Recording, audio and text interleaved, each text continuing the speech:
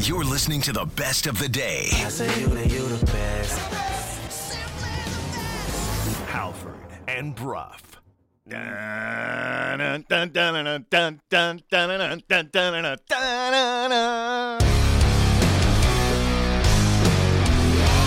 You're listening to Halford and Brough.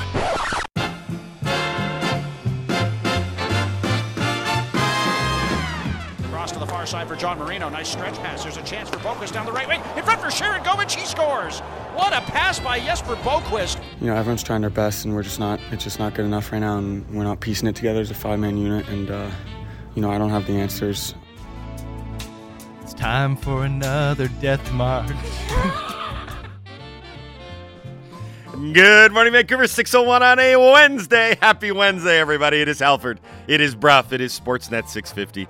We are coming to you live from the Kintec Studios in beautiful Fairview Slopes in Vancouver. Jason, good morning. Good morning. A-Dog, how are you? I'm well. How are you? Good morning, laddie. Hello. A-Dog, I am well. Thank you for asking. Halford and Brough of the Morning is brought to you by the Dilawri family of Acura dealers. Experience the Dilawri difference today by visiting your nearest Dilawri Acura dealer today. I told you this Death March is coming to you live from the Kintec Studios in beautiful Fairview Slopes in Vancouver. Jason, tell them more about Kintec. Oh, Kintec, we love you so much. As I try to find the read. Yep, keep stalling. Kintec Footwear and Orthotics, Canada's favorite orthotics provider, supported by over 1,500 five-star Google reviews. Find your perfect fit at kintec.net. I intentionally didn't ask what was going to be in the intro this morning because I thought it might have been the Rob Schneider, oh no, we suck again. But no, you guys came through with Andy singing the Death March song, which, to be fair, is just as good and just as accurate. Do you guys think we'll end up recording a single? I'm going to release a greatest hits album. By the end of the year, there'll be at least 10 different tracks. Why don't we get in the studio and write some lyrics to "It's time for another death march"? Sending your love down the well style. Yeah. Are you crusty? You can be another death march. You can be Sting. Okay, focus. Damn it, focus. March, he's a good digger. We are less focused than the local hockey squadron, which, by the way, is now dead last in the NHL. We'll get to that in a minute, though. What's happening on the program today, you may be asking. 7 o'clock, first guest, Frank Saravalli from Daily Faceoff is going to join us. We could probably talk about some other stories other than the Vancouver Canucks with Frank if we want a brief reprieve from the sadness. There's a ton of stuff going on in and around the league. 11 games last night, not counting that one between the Canucks and the Devils. So Frank at 7 o'clock, 7:30, first-time guest on the Halford and Brough Show. Alex Schiffer, he is the Brooklyn Nets beat writer for The Athletic. Why would we want to talk to him? Well, Steve Nash was fired. I don't know if it was a mercy firing. He said it was mutual. I'm sure Steve was like, yep, I'm ready to go now. He is now out as the head coach of the Brooklyn Nets, and they have decided to double down potentially on maybe even a more controversial figure for a controversial team. We'll talk to Alex Schiffer, Nets beat writer at The Athletic, at 7:30 about that. 8:05, Dan Murphy is going to join us, where we will try and make sense of another horrific effort from the Vancouver Canucks, especially in the third period. So working in reverse, 8 o'clock it is Murph, 7:30 it is Alex Schiffer, 7 o'clock it is Frank Saravalli. Light night in the NHL tonight, there's just 2 games, but maybe we can start taking solace in the fact that Toronto is going through it right now as well. They are in one, but not in a good way. The Paul Marner, Mitch Marner, Sheldon Keefe situation, chef's kiss. That's playing out great, isn't it? They take on Philly tonight. And what is your chef's kiss per 60 on this show? Not high enough, because when we're streaming and I know people can see it, I'm going to be chef's kissing everything. Sometimes when it doesn't even consider or warrant a chef's kiss. Anyway, there's a bunch of hockey tonight. Game 4 of the World Series. Phillies are up 2-1. NBA, Champions League, all that good stuff. That's fine. That's what's coming up today. We need to go through the gory details now. We need to tell you what happened. Hey, did you guys see the game last night? No. What happened? I missed all the action because I was... We know how busy your life can be. What happened? Missed it? You missed that? What happened?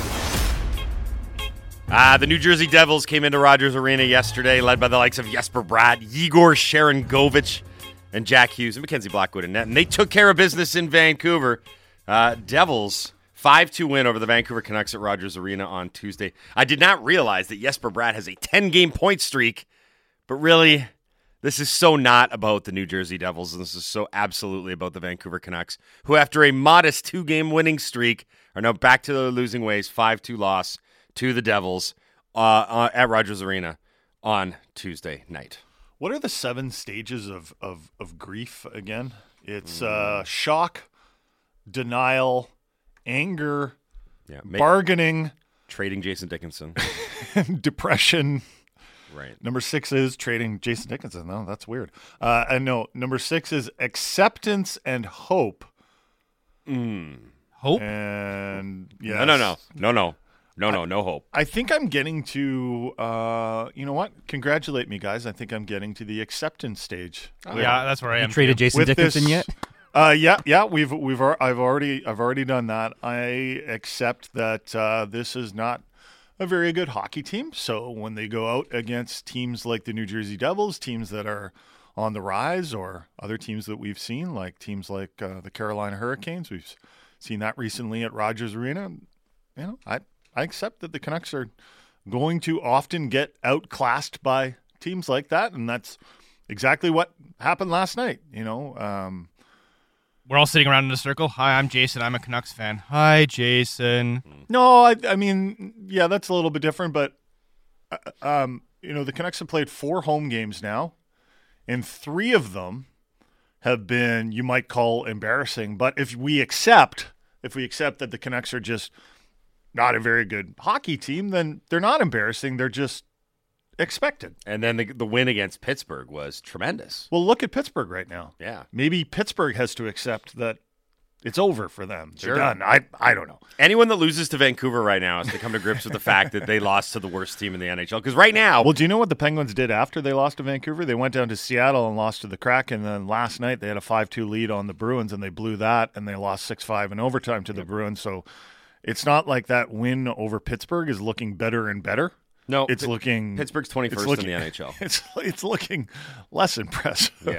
Yeah. The Canucks started last night the way they've started too many games in the last, this season, but really going back to the beginning of last season. So it's the last year and a bit.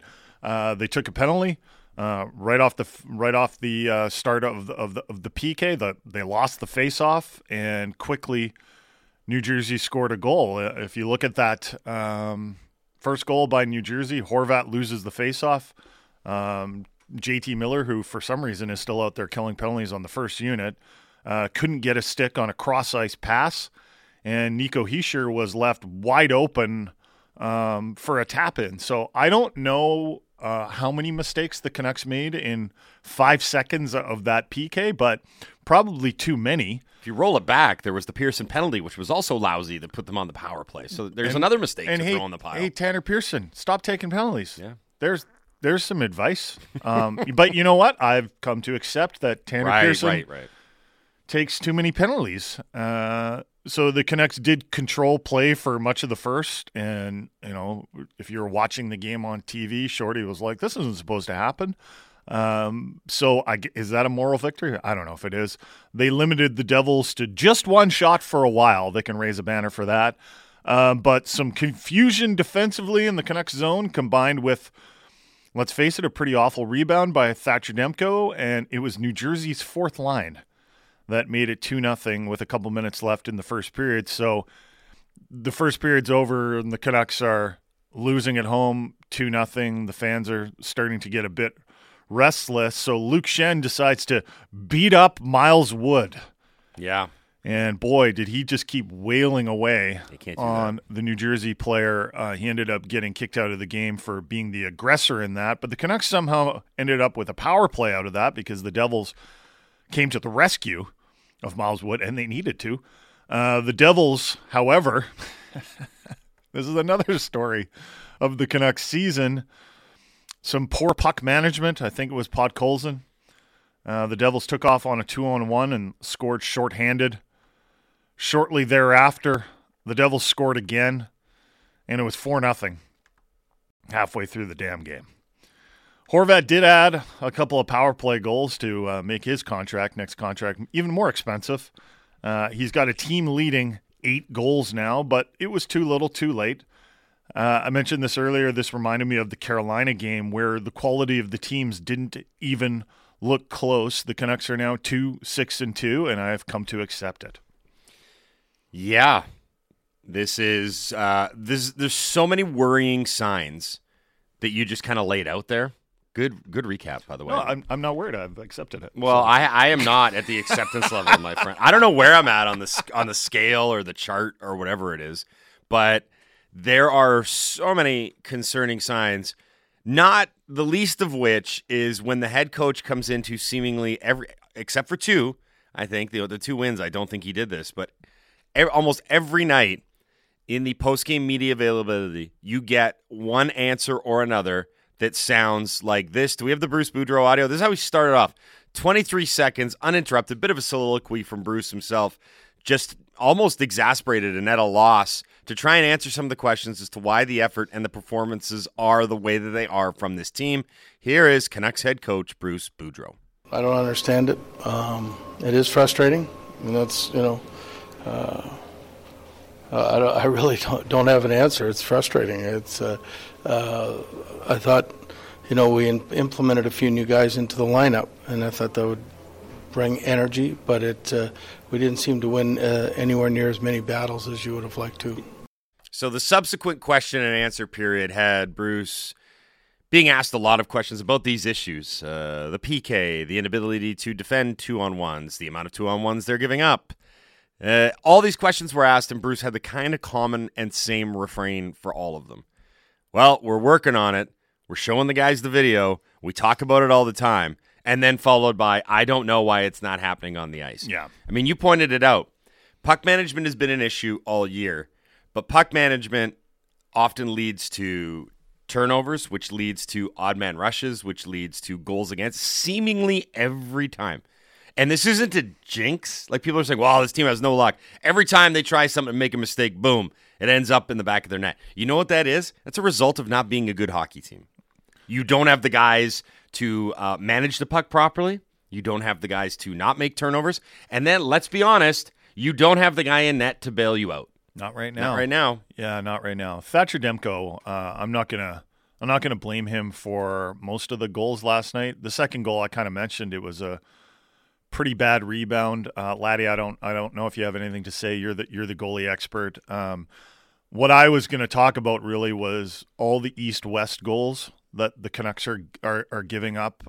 We talked about the first goal, and one of the major issues that the Canucks have is really stopping those cross-ice passes, and JT Miller couldn't get a stick on a cross-ice pass right off the bat on the Devils' first power play goal, or their first goal.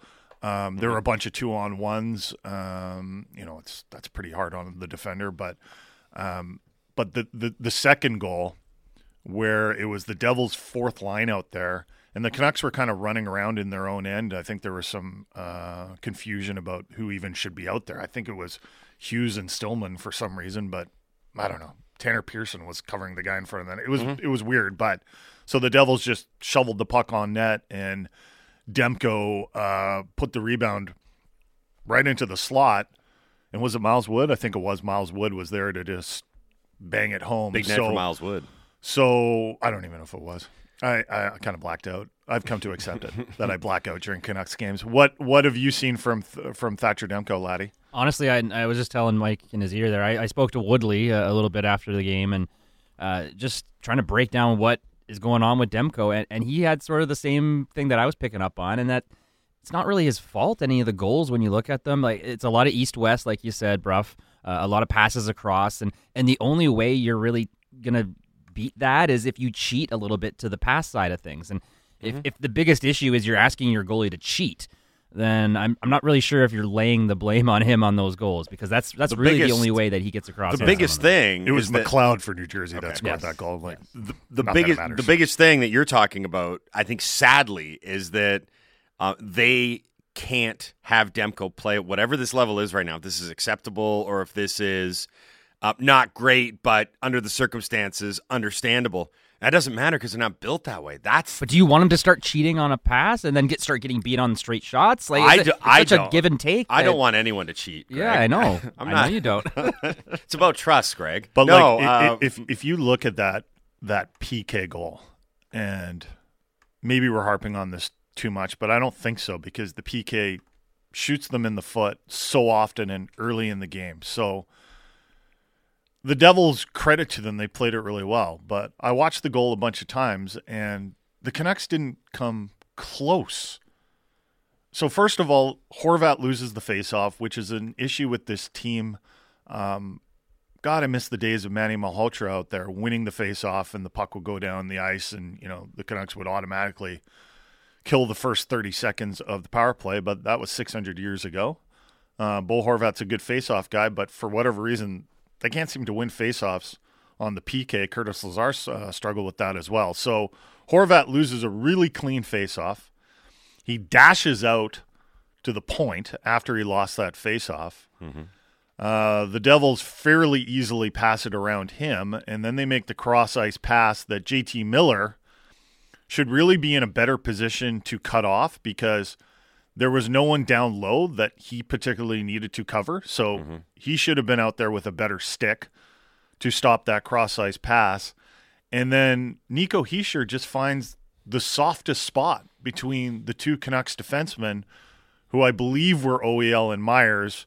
If it wasn't, we need to talk about them anyway, because it's a disaster.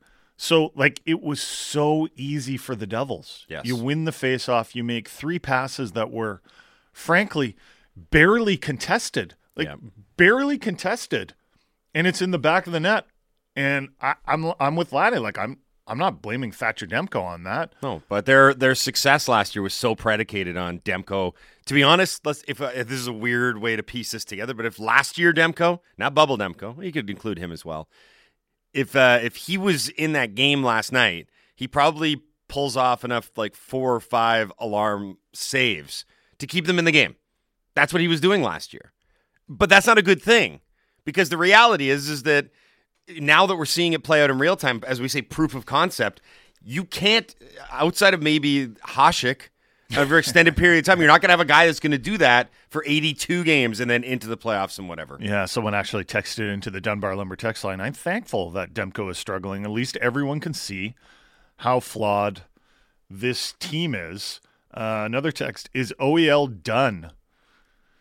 If he isn't, he's only got a few minutes left in the oven. Because the way that he's playing right now, and we've talked about this, this is not, we watched him last night and decided, whoa, wait a minute, he's struggling. We've talked about this multiple times on the show, how this is a story that we need to cover. And he had the excuse in a couple games when Quinn Hughes was in there, he's playing too much, right?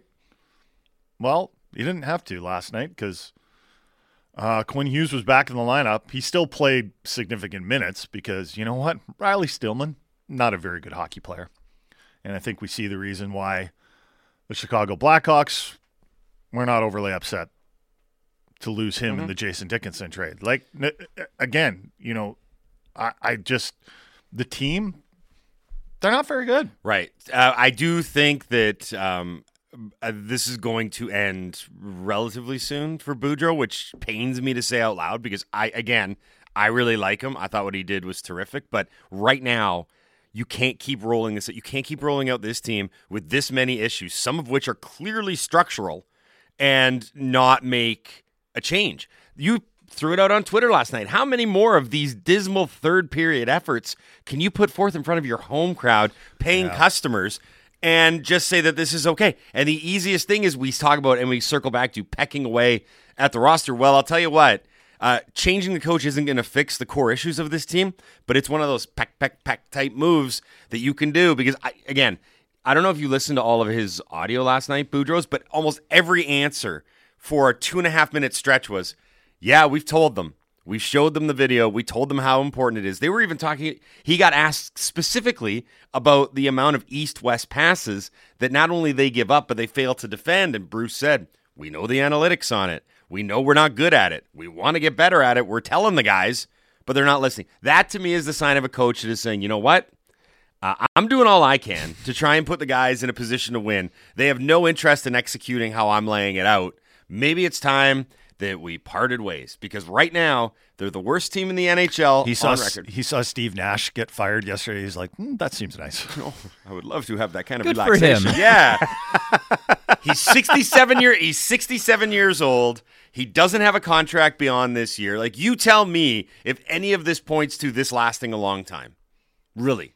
I know that they won a couple of games and the pressure is off, but unfortunately, that's going to happen sooner rather than later. I mean, do you disagree? I don't disagree at all. And I don't think it's going to change anything. No. I think they'll probably get a spark, and they may get themselves back to 500. But the reality is, when you look at this team, the issues that arose last year have risen from the dead and come back with strength. Like Michael Myers, like they are back, those problems. And they're not good enough to overcome them. And adding guys like Studnicka and Bear, Boudreau even talked about that. He's like, I thought we'd get a lift with some new guys in the lineup. That didn't happen either. I think you touched on what I was especially frustrated about last night, and it was the performance in front of the home fans, right?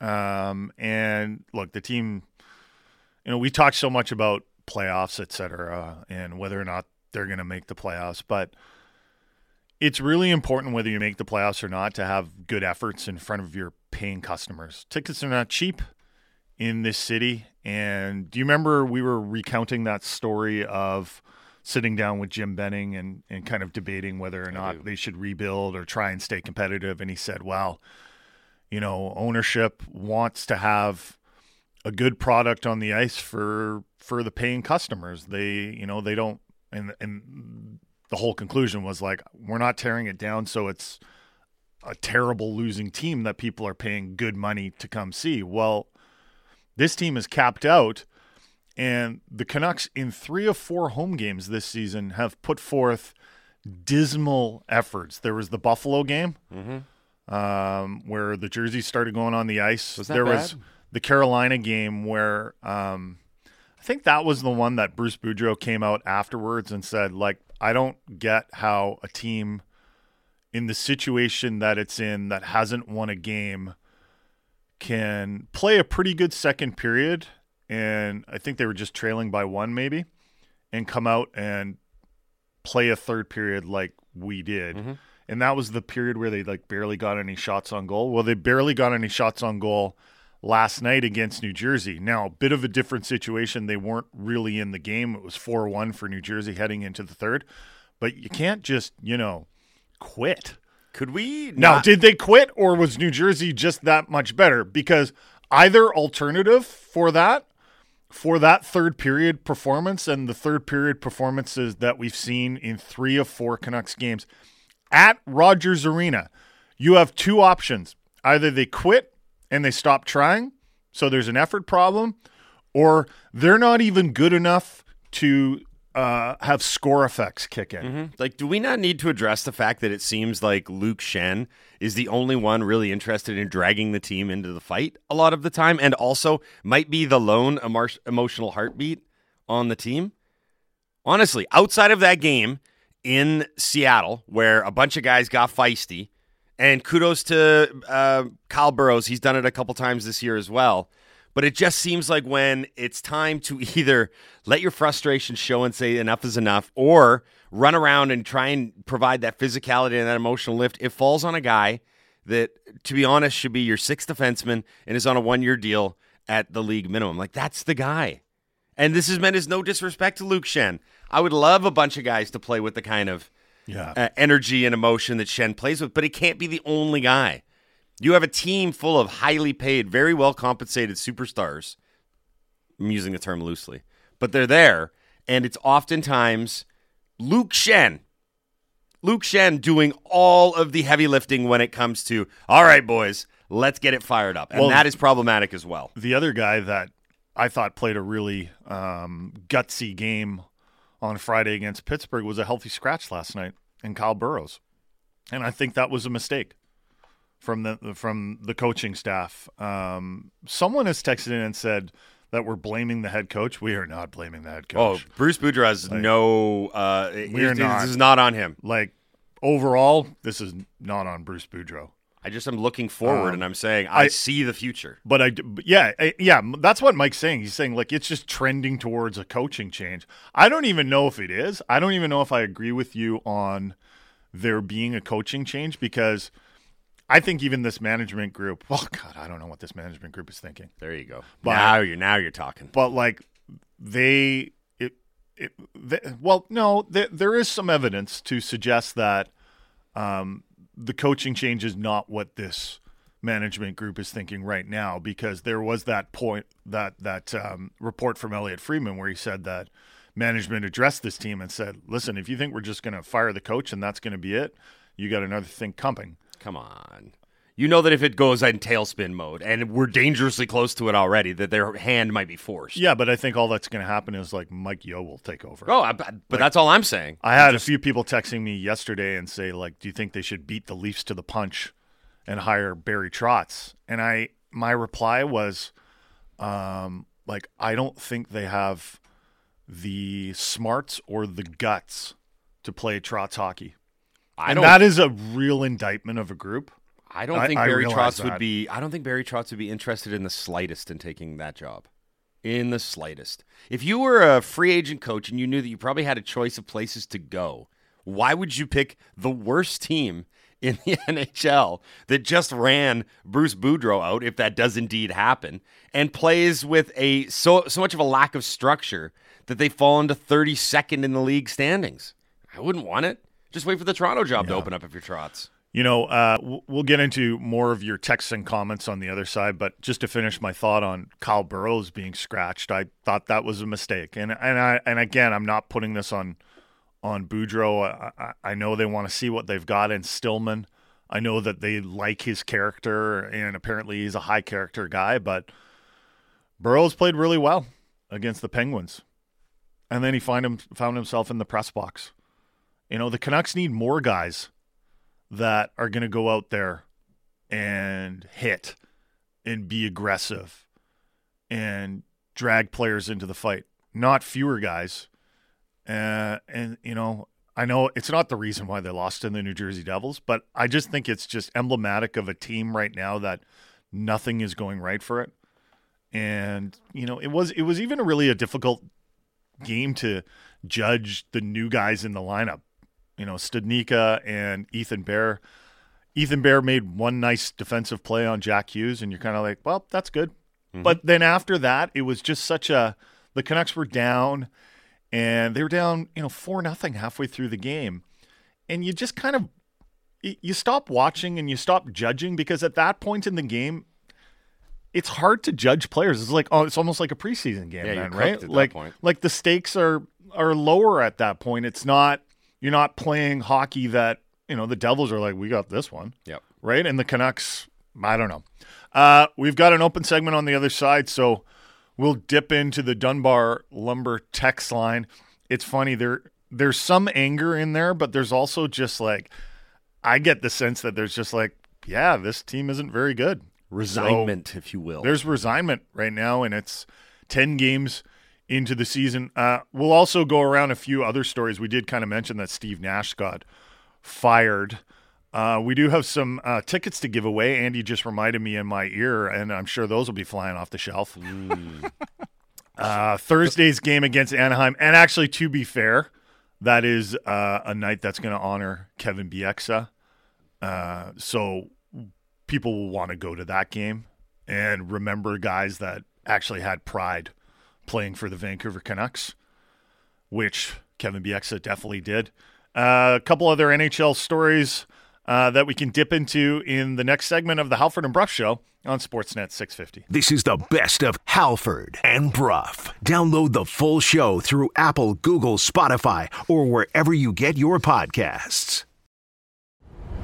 You're listening to the best of the day. I say you the best. Halford and Brough. Colson turns it over. Here's another 2-on-1 shorthanded chance for the Devils. Sharangovich down the left wing in front for Mercer. He scores! Dawson Mercer with a shorthanded goal beats Thatcher Demko at the far post on his glove side. Well, they outworked us. when they outwork you, the success is going to follow. 6:35 on a Wednesday. Halford Bruff, Sportsnet 650. Halford and Bruff of the Morning is brought to you by the Dilawri family of Acura dealers. Experience the Dilawri difference today by visiting your nearest Dilawri Acura dealer today. I got to mention, we are giving away a pair of tickets. This is for tomorrow's game against Anaheim, Kevin Bieksa night. Correct, Andy? That's right. We always have to pay attention to what night we're giving away tickets for. One pair, so 2 tickets to go see the Canucks and Ducks Thursday, 7 o'clock, Rogers Arena, Kevin Bieksa night at the Raj. Get your What We Learns in. We're going to select the winner of the tickets from the pool of What We Learns. So here's what you got to do. Hashtag it WWL and add a ticket emoji to the submission. That'll put you in the grand prize draw for a pair of tickets to go see the Canucks and Ducks. 2 teams that are right near the bottom of the NHL standings. You get to see them on Thursday night. It is Kevin Bieksa night, sorry. So there's that going for you, which is nice. John in Canby Village, who won those tickets to see last night, just texted in, "Hey guys, thanks for the tickets to the game. It was a nice autumn night in Vancouver."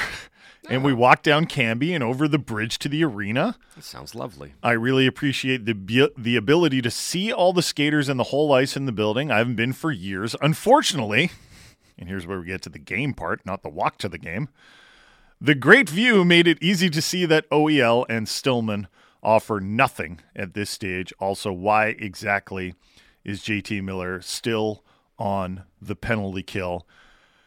2 players, I'm going to take Stillman out of the conversation because we already talked about him. Okay.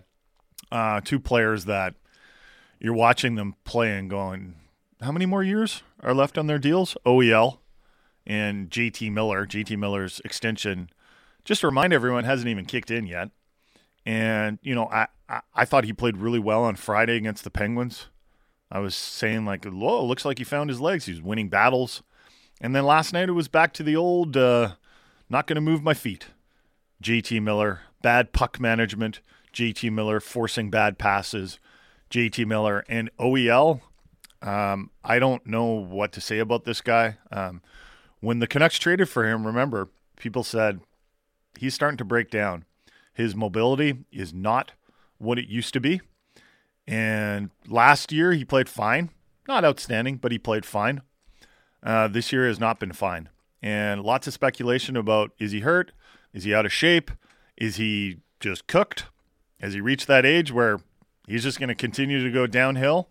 I don't know what the answer is, but it's a problem right now. And frankly, you cannot have a player playing at OEL's level in your top 4 because it is so damaging to your team.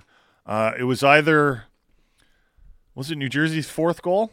Where OEL, there was a stretch pass from New Jersey, and OEL was just kind of sitting in the middle of the neutral zone, and I don't know why.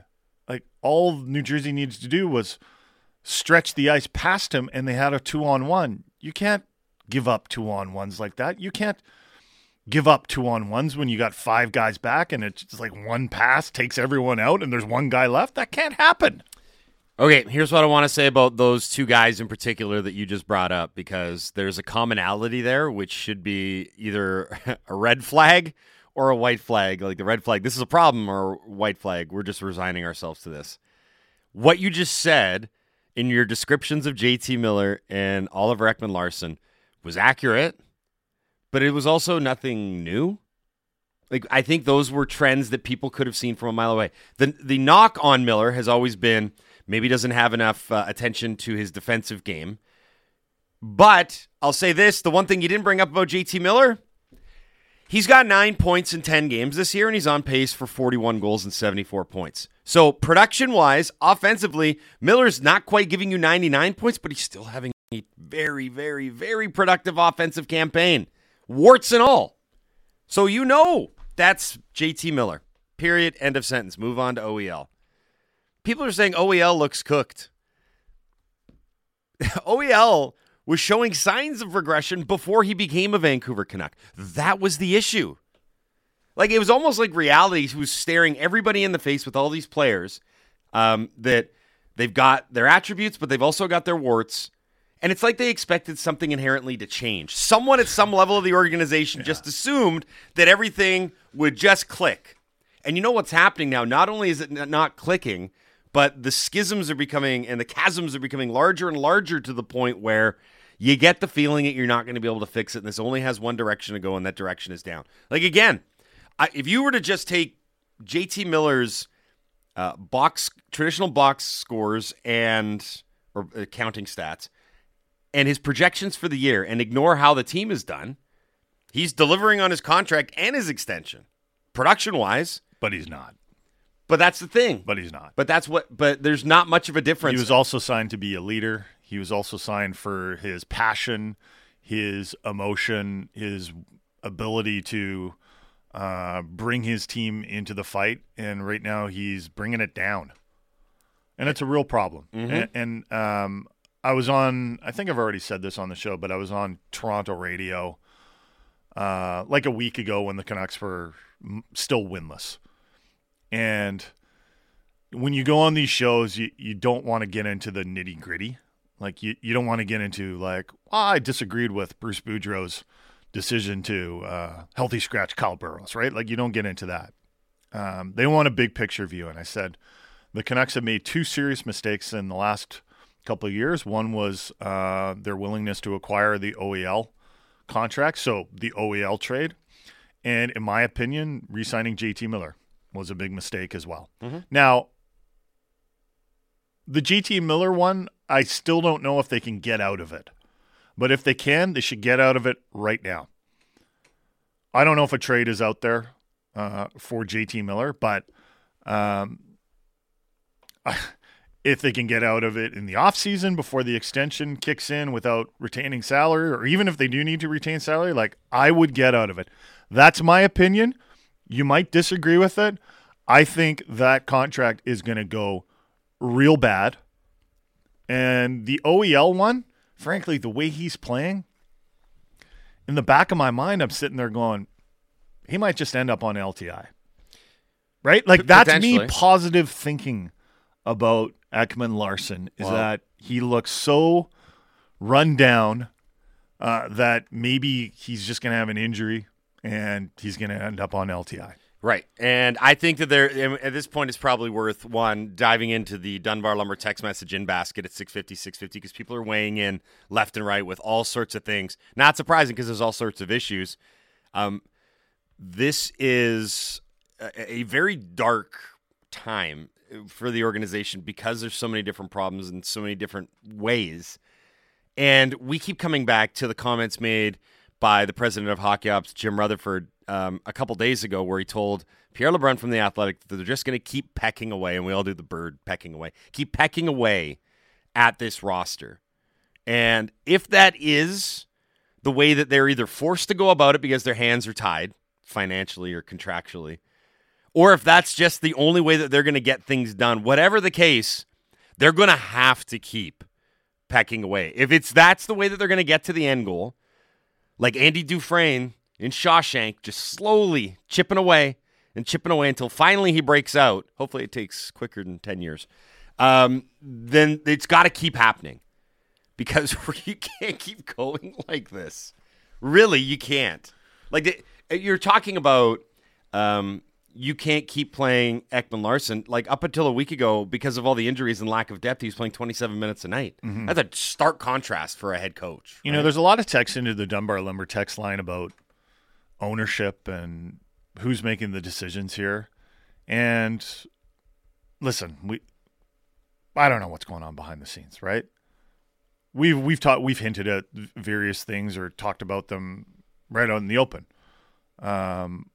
I think it's fairly obvious that ownership is against a rebuild. But I do wonder if they get to a point, and I'm talking about ownership here, where they're just so angry at this core group of players. And I just want to come back at and talk about the efforts at home. Season ticket holders are the lifeblood of the team. One of the main lifebloods, obviously, right? Like you've got your broadcast deals, which the Canucks just signed. Yeah. That's obviously a very important revenue generator. But the season ticket holders are the ones that you can count on time and time again to renew their tickets, and that's money in the bank there. You have to keep them happy. It's one of the reasons why the Canucks have been hesitant to rebuild, according to my understanding. And you get it, right? You get it. You may not agree with it, but you get the general sentiment. These performances at home are really a slap in the face to your season ticket holders. I'm sorry, they are. When you spend the amount of money that some people spend at Rogers Arena, some companies spend at Rogers Arena, they're taking clients to entertain and to try and do business with. You're taking your friends and family. You're taking your kids. And you want to be entertained, and you want the home team to, at the very least, put forth a good effort. The third periods in 3 of the 4 Canucks games have been pathetic. And if I'm ownership, if I own this team, and those season ticket holders are my customers, and I'm spending millions of dollars on these players, and then I go and watch that effort, I go, why am I spending millions of dollars on these players? Right. And I think the big thing here is that you can't just sit back and watch those roll out night after night after night, right? It cannot be tolerated. Right. So you got to make changes. You do. And that's why I brought up, is it going to be Bruce Boudreau being dismissed as head coach of the team? Is it going to be a trade where you actually remove someone from this group as opposed to adding guys? Because remember, Stillman and quickly, the other 2 trades, Stillman, Bear, and Studnicka, thank you. Those are just bringing guys in. All due respect to Jason Dickinson, but that's not a major departure. No one was crying at the airport wearing a Dickinson jersey that their favorite player got traded. I'm talking about the core players, right? Now, the issue with the core players, of course, is what? They're tough to trade in season. It's going to be difficult to move someone. Money in, money out. All these things, I get it. But they're going to have to do something to address this. Because if you keep rolling out, God, imagine Thursday, for example. You're going to celebrate one of the more beloved fan favorites in recent memory. Kevin Bieksa, the last 20, 30 years, one of the most popular players that had played for the Canucks, in large part because of how he played and what he represents. If you come out that night, and that night is capped off by another flat, listless third period performance and effort where your head coach is yet again scratching his head, trying to figure out why there was no juice within the team, pardon the pun, that's going to be a huge problem. And you can't just allow it to happen. Sometimes your hand is forced, and I'm going to be honest, Rutherford's already shown signs of that. I thought the comments that he made to LeBrun about the Bear deal, Ethan Bear, were really telling, because he told LeBrun that we've been trying to get this deal done for a long time. We've been going back and forth with Carolina since the summer. So you got to ask the next question, why did you decide to do it now? And the answer is because we're desperate. Mm-hmm. We needed to make that deal. We need to change something. Something needs to be shook up. Jim Rutherford's been around hockey long enough to know that this can't keep going on. And nothing that the team does with 1 or 2 victories, and a Friday night win against Pittsburgh, which was great, and the home fans went home happy. None of it is masking the bigger issues with his team, which now go beyond roster construction and composition and into, are these guys even giving a crap when they go out there? Yeah. And that's a problem. That is a big problem. And I'm not sure if any pecking away or fixing this season is going to get it done. It could be a major overhaul. And I don't know when that happens, and that's bleak. Well, yeah, the problem is that people will say, we'll make these major trades, but it's really hard to do it in the middle of the season. It's extremely difficult. And I think that's what's so frustrating. We're 10 games into the season. And sure, there's a 0.5% chance that the Canucks turn this thing around, right? But it doesn't look good, does it? I mean, we always talk about, okay, how is this team going to respond? And God, how many times have we asked that question? And sometimes they respond okay, right? They got the win down in Seattle, and there was some grittiness to that effort. They dropped the gloves a few times. JT Miller blocked a shot that we all celebrated as if like he shouldn't have blocked the shot. Yeah, but that's the effort they need to bring literally every single night, 82 games a year, just to get a result where they eked out a win over Seattle in Seattle. And then they play legitimately well against Pittsburgh. Granted, the Penguins are really struggling right now, but we'll give them credit. They played well. against Pittsburgh. And then, we're talking about, okay, now you got a chance to build momentum because you can't just be satisfied. But Horvat said we can't just be satisfied with 2 wins. And then, you got this opportunity with 3 remaining home games before you head out on another long road trip. So you're looking at your record. All right, we're 2-5-2. We got 3 home games left. Let's win them all. Let's win them all. Get back to NHL 500 and go out on the road, go back east, and take on the likes of Ottawa and Toronto and Boston and Montreal. But then the first game they have, they have 3 days off. They had a full day off on Saturday. Go and enjoy Halloween. Watch college football. They had 2 practices on Sunday and Monday. And in the game against New Jersey, they're down 4-0 halfway through the game in front of your home fans, and really didn't have much fight after that. You mentioned Bo Horvat in that segment there. Do we need to reposition ourselves and look at this and say, this sure looks like a guy who knows it's a contract year and might be very, very, very enthused at the possibility of going. That bull is going straight to free agency. I don't think it has anything to do with the contract year that he has 8 goals. Play along with me, please. Okay, yeah, please. Just for the sake of. I will accept and play along. Thank you. My acceptance is my theme right now. Bo Horvat. I accept you. Bo Horvat is on pace for 66 goals. It's unbelievable. He's 10 games into the season. He's got 8. He's on pace for 66 goals. He's on pace for 80. He's a point-a-game player. Have we all come around on the fact that Bo Horvat's best attribute is his goal-scoring ability? It's not his defensive work. It's not face-offs, which are overrated anyway, and he can't seem to win many on the PK at all. It's his. He's a good goal scorer right sniper, now. Man. He's a good goal scorer right now. I don't know what to tell you. He scores goals. He's definitely going to weave a nice narrative for himself should he go to the trade deadline without a contract in hand. Imagine he goes into February and he's a 30-goal center. How many teams are going to be clamoring to pick him up as a rental? Then this is maybe an extreme house of optimism at this point.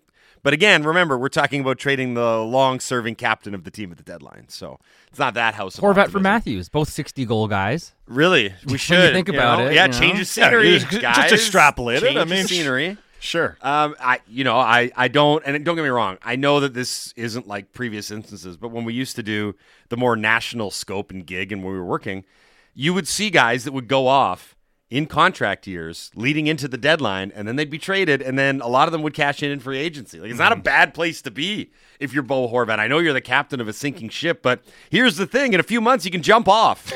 It's not your problem anymore. Really, it's not. You can be like, see you guys, I'm going to free agency. It's time for Bo to cash in. Or even at the trade deadline. I'm going to Colorado. They need help down the middle. I mean, he's writing himself a really interesting final chapter of his Canucks career if he so chooses. Mm-hmm. He's playing, again, you can take shots at the guy, but you can't argue with him. He scored 8 goals in 10 games. He has 10 points in 10 games. He's doing, at least in terms of production, what a lot of his fellow forwards aren't doing right now. So he deserves credit for all the distractions that he's got. He's the captain of this rudderless ship. He doesn't have a contract. His negotiations are kind of being played out publicly because Rutherford's talking about them. So there's a lot going on that he could fall back on to say, yeah, there's reasons I'm not producing. But he's producing. He's the leading scorer on the team. Text into the Dunbar Lumber text line. Hey, guys, how come you're not addressing how badly Podkolzin played and has for the last few games? We just don't have time. We talked about it yesterday. There's a lot of things that aren't going well for the Canucks. We kind of did mention it. Bad puck management. Podkolzin's fault. They went 2-on-1 on the Canucks power play, and they surrender yet another shorthanded goal. I'm not seeing much out of Niels Aman right now. Is it his fault, do you think? Yes. All this is Niels Aman's fault? I blame it squarely on him. The shoulders of Aman. Should we just go through everyone on the roster? He's Tibor. Man, it's not looking good right now. Frank Zaravelli's going to join us next on the Halford and Bruff Show on Sportsnet 650. This is the best of Halford and Bruff. Download the full show through Apple, Google, Spotify, or wherever you get your podcasts.